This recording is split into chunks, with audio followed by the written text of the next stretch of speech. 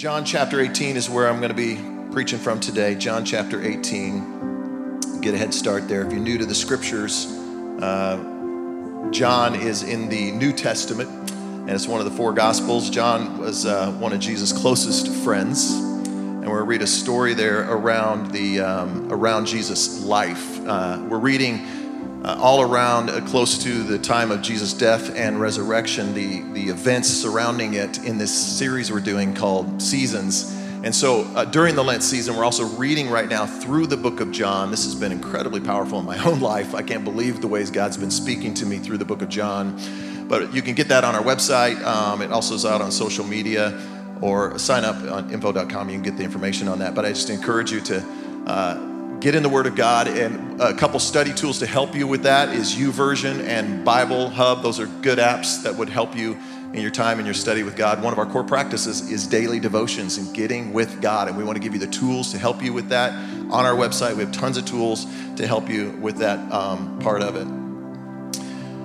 Also encourage you to take notes. I see a lot of you take notes. When you take notes, even if you're faking it, even if you're writing down your grocery list, it fires me up. You might be just, that's right, I got to stop by Walmart after church and I got to pick up some chips for that dish I'm making. And when you do that, I just go, oh yeah, woo, I got one. It's like fishing. Anybody fish? How many fish? It's like fishing. That's how a pastor does. Pastor's fishing through the crowd, looking to see who's engaging. And when you don't engage and you're not looking at me, I just look away from you. I just go, whatever, okay, I got to find somebody who thinks I'm funny. I got to find somebody who thinks I'm funny. But I encourage you to take notes. In your seat back is some message notes.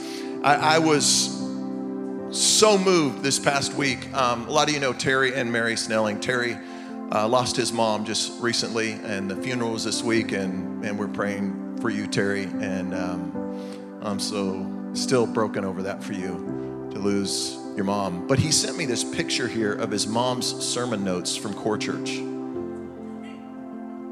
How awesome is that? This lady's like 80 years old.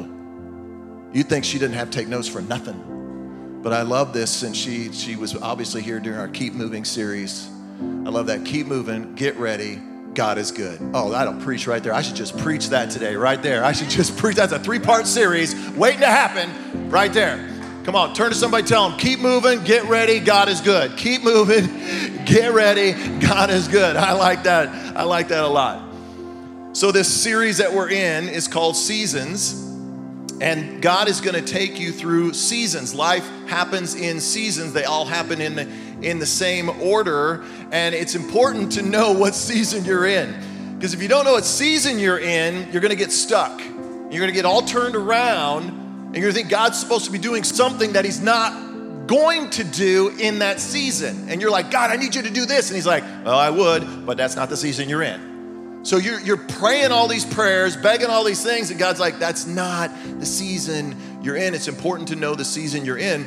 And last week we talked about the summer season, and we talked about how you can be in more than one season at a time. Like you can be in summer in a relationship, but you can be in a fall season in your finances. And so today we're going to talk about this fall season, and what do you do when the beauty begins to fade?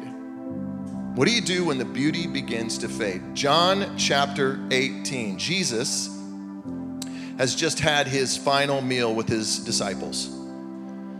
And in verse 1, and I'm reading out of the New Living Translation, says this: after saying these things, he had a long conversation with them that is really worth your reading. We're going to get to that in our Lent reading in the next couple weeks. Jesus crossed the Kidron Valley with his disciples. He entered a grove of olive trees. Judas the betrayer, that was if you're new to scripture, that was one of his disciples, knew this place because Jesus had often gone there with his disciples. Leading priests and Pharisees had given Judas a contingent of Roman soldiers and temple guards to accompany him. Now with blazing torches, lanterns, and weapons, they arrived in the olive grove. That's not intimidating at all, is it? No. Jesus fully realized all that was going to happen, so he stepped forward to meet them. Who are you looking for, he said. And they said, Jesus the Nazarene. He said, I am he. And Judas, who betrayed him, was standing there with them. As Jesus said, I am he, they all drew back and they fell to the ground. That's the power of our God on display right there. He just said his name and poof, everybody goes down. Slain in the spirit right here in the scriptures. So once more, he said, I'm sorry, who are you looking for? And again, they said, Jesus the Nazarene. I told you, I'm he. And since I am the one you want, let these others go. And he did this to fulfill his own statement. I did not lose a single one of those who you've given me. Then Simon Peter drew a sword, slashed off the right ear of Malchus, the high priest's slave. But Jesus said to Peter, put your sword back into its sheath. Shall I not drink from the cup of suffering the Father has given to me? So we're going to talk about the fall season. What do you do when the beauty begins to fade? Father, thank you that you're here with us today, that you're going to help us, you're speaking to us. We're so grateful for your presence today.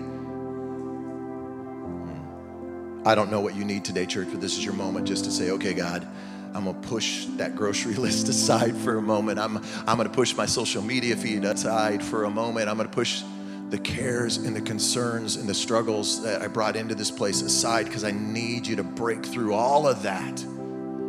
If you just pray that simple prayer, he's going to speak to you today in a way that is going to radically transform you. And I believe that in Jesus' name. And the church said, amen. All right, you can be seated.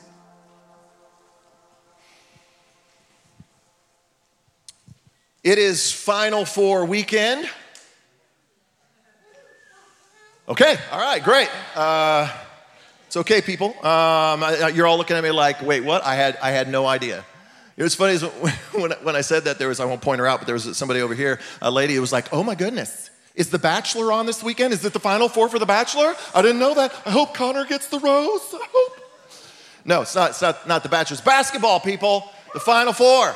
I mean, and tomorrow night is the championship game, and I live for this. This is my time. This is my season. That's one of the seasons that God takes you through, by the way. He takes you through winter, spring, summer, fall, and March Madness. There are five seasons. But I love March Madness. I live for college basketball. I breathe college basketball. I follow college basketball, and I was so confident in my bracket this year. I had studied it. I had followed the teams. I knew the players. I knew the winning percentages. I knew who was on a roll, who wasn't. I even knew some of the injuries. You're all like, this guy needs some help. He needs to study for his sermon a little more than he studies his bracket. But I do. I study it, and the very first weekend, boom, bracket busted. And I was so frustrated. I was like, how could this happen? Because I had worked so hard on this. And then but the thing was, I still had a lot of teams still left in the fight. And I thought, I still got a chance. And the next weekend rolled around, boom, more teams going out, boom, more teams going out. And this is the worst I have ever done in the history of brackets. I checked it last night after the Final Four, and this is my bracket right now. I'm in 24th place. What happened? I'm losing to the number 1 and number 2 who don't even watch basketball. Kiefer Duntley, he's 15. I've been watching March Madness for 30 years, longer than he's been alive. Logan Troxell, he's back in the booth. Don't clap for him. Knows nothing about basketball. I asked him this morning, how did you pick your bracket? And I quote, he said, eeny, meeny, miny, mo. Oh, and some of you are like, well, look at Amy. She's in third. She's doing good. Amy Malenik, she sings up here. The only reason she's in third is because she's a crazy Jayhawk fan. Okay, I have preached up here for many, many years. I have never heard her get filled with the Spirit like that. I think this is what a fall season is like in our lives. Have you ever been like, just felt really good about something, only to see it suddenly turn on you? You know, where you're praying for something to happen, And you kind of got a promise that you're holding on to, but it's not going in the upward, it's going this way. And you're like, but you're like, I'm gonna keep praying, I'm gonna keep trusting, I'm gonna keep believing, but it just keeps ticking down and keeps getting worse. That's what a fall season is. It's like the leaves in fall. You see the leaves, and in the fall, they're just beautiful. They're like reds and yellows and oranges, and then they turn to brown. And they start dying. And there's nothing you can do that will turn that around. Some of you are in a fall season. Most of us are probably in a fall season in some part of our life right now that you're praying, you're believing, you're trusting, but it is not happening. It just is getting worse and not better. So what do you do when the beauty begins to fade? So many people fade with the fall. Come on, turn to somebody and tell them, don't fade with the fall. Don't fade with the fall. This is when so many people do. And I think this is where we find Jesus in John chapter 18. John 18, let's go back to it because everything's going great and then it's not. Look at verse 1. Jesus crossed the Kidron Valley with his disciples and he entered a grove of olive trees. Now, if you are new to the scriptures and new to church, you may not realize this is the Garden of Gethsemane. This is a beautiful place. The disciples were excited about going to the garden because when they would go to the garden, often Jesus would teach them there. They would hang out together. They would pray together. They would just be friends and enjoy their company and being in the presence of Jesus. And it was such a joyful, good place for them. But Jesus knew where he was leading them. Like Jesus knew this night it was going to be different. This night there was trouble coming. And what's crazy is Jesus could have not gone. Or he could have left the disciples behind. There's a good idea. I mean, I'm going to be killed. I'm going to be martyred. Don't need to put this on them. But what does he do? He leads the disciples right into the middle of it. I can tell you as a follower of Jesus, I ain't looking for Jesus to lead me right into the middle of trouble. I'm trying to avoid it. I want Jesus to be Google Maps for me. You're using Google Maps and you got your route and you're looking and all of a sudden red. When you see the red, you're like, oh no, this is not happening to me. Alternate route, show me an alternate route. That's how I am with Jesus. I need you to show me an alternate route because I don't want to go through that. In fact, I kind of want you to handle that for me. It's like when our kids were little and I would come home and Laura would meet me at the door with that mom look like, your kids. Suddenly they're my kids.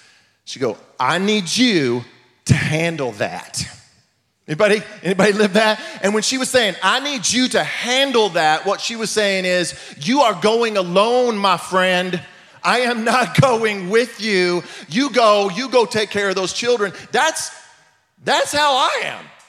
That's how I am with God. I don't want to be led right into trouble. I need you to handle that. But that's not how God works. If you follow Jesus for any amount of time, you know that's not how it works. God, like we see here in this story, he leads us into suffering. Wait. Time out. So let me get this straight. So Jesus led me into divorce. Jesus led me into that abuse. Oh, Jesus led me into cancer.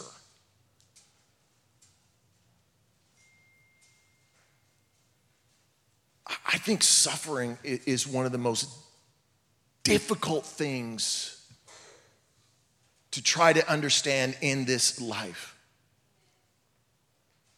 Now, let me say this. I don't believe that God causes divorce. I don't believe that God is somehow the author of abuse. I don't believe that God has somehow stricken you with cancer. To me, that's a sick and sadistic God. That's not the loving God that's not the God that I want to follow. And that's not what and that's not who he is. He is a loving, caring, compassionate God. Turn to somebody and just tell them, God cares about you. God cares about you. Okay, so why do we suffer? Why do we have so much pain in our lives? Why would God allow it? The truth is, what we want is the cute answer tied up with a bow that we can put on a calendar.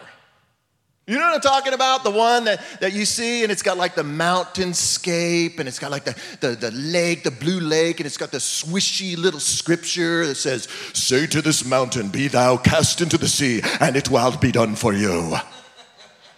And you get the calendar, you're like, yeah, until you're staring down the mountain, and then the calendar becomes a dartboard.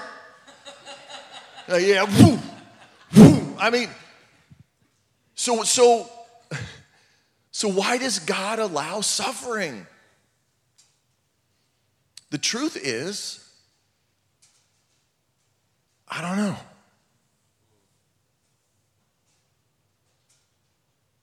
I don't have all the answers. I don't know all the reasons. But I do know this. Here's one thing I do know, and I'd like for you to write this down. God goes before me in the fall season. God goes before me in the fall season. Like when this mob shows up and they arrest Jesus, this is like a Quentin Tarantino movie, okay? I mean, they got swords, they got lanterns, they got sawed-off shotguns. Judas is rolling up with John Travolta and Samuel L. Jackson. He's like, woo, gonna get you, gonna get you. I don't know that movie. I just seen clips. I don't know that. That's a bad movie. Is this the kind of church you go to? What church did you bring me to? He's quoting Quentin Tarantino. Got to be quoting Jesus today. What is this? Where was I? I just got a picture of Judas rolling up with John Travolta and Samuel L. Jackson. I can't get it out of my head. All right, so verse 4. So they show up, and it says in verse 4, Jesus fully realized all that was going to happen to him. So he what? Stay with me. He stepped forward. He stepped forward to meet them. In other words, Jesus saw the mob approaching, and he stepped out in front of the disciples. Oh, that's good news right there, because that is who Jesus is. Jesus sees the fall season that is approaching in your life that you are in, and he steps out in front of you. And he says, let me guide you. Let me be your fortress. Let me be your strength. In me, you can find the power and the strength to make it through this if you just follow after me. I like how the psalmist said in Psalm 18, he said, he's my rock, he's my fortress, he's my savior, he's my shield, he's my place of safety. He is the power that saves. This is who our God is. When you go into a fall season, he is your defender. He is your shield, and he is your fortress and your protection. He says, hey, follow me. This is who Jesus is. But how many times do we get impatient and step out in front of Jesus?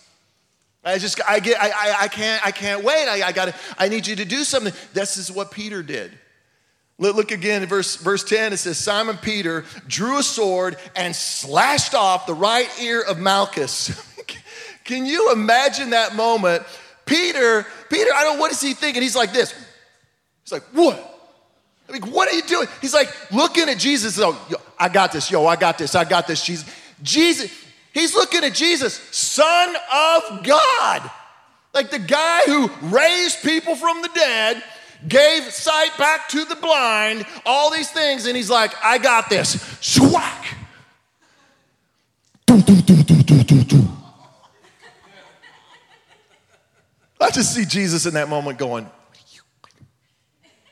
what are you doing, Peter? Oh, I am so sorry. Just reaches down, picks it up, blows it off. 5-second rule.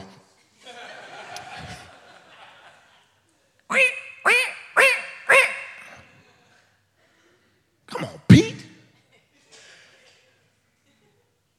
It just makes a mess of it. That's me. Every time. I get really impatient during the fall season. I get tired of it going in the wrong direction, and so I'm going to step out and I'm going to make something happen. Whack, whack, whack. And then here comes God behind me with the broom and the dustpan sweeping up my mess. I got it, Brad. I mean, that's just, I just make a mess of things, and then he's got to come in behind me and he's got to clean it all up. Look what he says in verse 11. He said, put your sword back into its sheath. Turn to somebody and tell them, put your sword away. Put your sword away.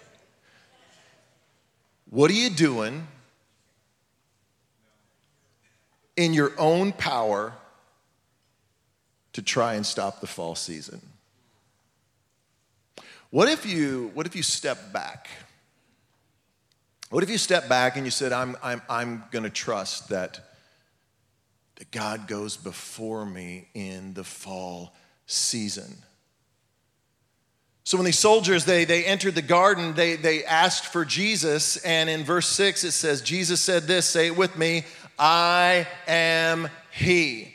And they all drew back and they what? Say it with me. They fell to the ground. So when Jesus says, I am, the priest and the elders and the temple guard knew exactly what he was saying in that moment. What Jesus was saying was not just identifying like, yo, I'm the guy. No, what he was saying is, yo, I'm the guy. I'm the Messiah. I'm the Savior that y'all been looking for. I'm the Savior that all the prophets have talked about.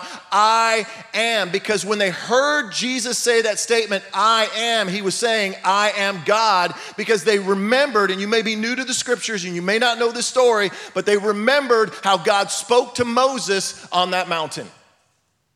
And they remember when Moses and the children of the Israelites, they were all in bondage and slavery in Egypt, and they had no way out. God went and found a man on the backside of a mountain, hiding out, and said, I tap you, and you are going to be the one that is going to represent me to the people. And that was in that burning bush. And in that burning bush, and Moses is freaking out. I can't go and lead these people. I don't know what I'm doing. And he said, okay, so God says, I'm going to go with you. And he says, that's great, but who do I tell them you are?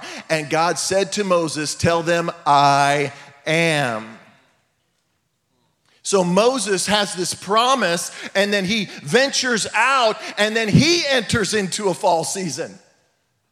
Come on, he got a promise. I'm going to lead these people. We're going to go to freedom. We're headed to the promised land. Yes, come on. And then he goes, and boom, Pharaoh says no. He's like, what? Well, I'll go back again. I'll go back to God. They said no. Go back again. Okay, I'll go back again. Hey, let my people go. No. Okay, all right, I'm going to go back. I'm believing for the promise. Come on, God. You said, oh, go back again. Okay, and hey, let my people go. No. He does this 9 times, and finally on the 10th time is when Pharaoh relents.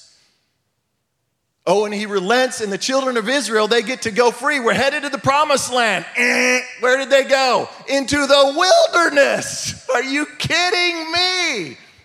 God, do you not remember the burning bush? Hey, you're with me. I am. Do you remember all that? Anybody ever talk to God like that? Remember all the promises you told me? Remember you said what you're going to do? Remember. Now, what are we doing out here? I ain't even close to my promised land, but what God says is, I'm going to lead you by a cloud by day, and I'm going to lead you by a fire by night. And he led them, and the children of Israel followed after the cloud and the fire. And the same I am who went with Moses is the same I am who goes before you. He is with you. Jesus is the great I am. He is God. He is the Messiah. There is no power or person who can stand against him. I take you back again to Psalm 18. He is my rock. He is my fortress, my savior, my shield. He's my place of safety. He is the power that saves. Now, in this moment, with a bunch of soldiers laying on the ground, Jesus could have, in that moment, destroyed them. He had that kind of power. Or, in that moment, they could have made their getaway. I mean, I just see a couple of the disciples, probably Thomas, because he's a doubter. Hey, let's not wake them up. Let's leave while they're asleep. Just step over the guy.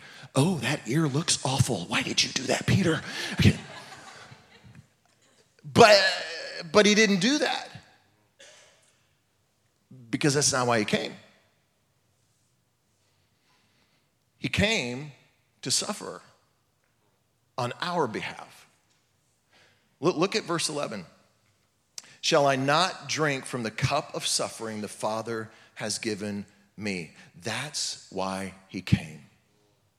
Jesus came to go before you into suffering and to carve a path that you can follow. And when you keep him in front of you, and because he goes before you, it can give you the courage and it can give you the strength and it can give you the ability to endure and take the next step. And it's not looking good. You're going in the wrong direction. And Jesus keeps moving this way, and we need to be going this way, but you're taking me this way, and you say, okay, if you're going that way, I'm going that way with you. When you keep looking over your shoulder, and we should, I think I want to go, but when you see that it's Jesus, and you know that he went before you into suffering, when you know that ultimately his suffering, it ended in a death, it ended in a winter, which we will talk about next week, but ultimately led to a spring, to a resurrection. That's what he will do. He will lead you into a death, but into a resurrection and new life if you will follow him. If you will seek after him. We're singing a song right now I just love. It's the lyrics just say this, that we don't know what to do, but our eyes are on you. And that song, if you don't know, it comes out of 2 Chronicles chapter 20. And King Jehoshaphat has got these three armies that have come up against the nation of Israel, and they are massive, intimidating foes.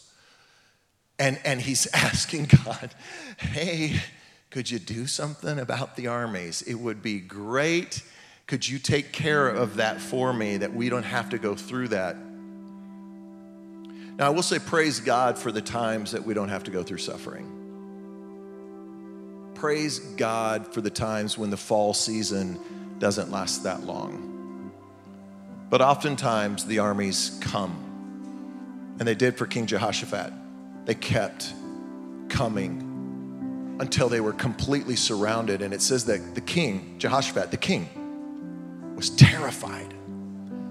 I love that because he's in charge. He's supposed to be the confident one. He's the one that they put up on the throne that leads his men out into battle. And he's saying, I'm freaking out here. I don't know what I'm going to do. And so he's praying, and he calls all the people together, which is a great thing to do, by the way. Let's call your core group together. If you're not in a core group, get in a core group. Don't do life alone, because if you're doing life alone, the enemy will take you out. But he called all the people together, and he said, we got to pray. We got to seek God's face. And he encouraged the people, and then he prayed. And in that prayer, in 2 Chronicles 20, verse 12, he said these words, we do not know what to do. But what? Say it with me. Our eyes are on you. One more time. What? Our eyes are on you. When the beauty begins to fade, and you don't know what to do, keep your eyes on Jesus. Just keep following him. Let God go before you in that fall season.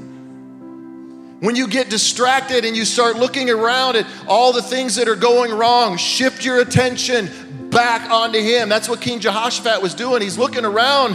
Why would he say we don't know what to do? Because he's looking around. And he's like, this is not going to end well. It's not that you're ignorant to the problems. It's not that you're ignorant to the setbacks. It's not that you're ignorant to the heartache and brokenness and the longing of your heart. But it's that when your eyes go there, you say, no, I'm going to shift them back to Jesus, because he goes before me in the fall season, and he will give me the strength to endure through it. He will give me his confidence and his peace to walk through it. I can trust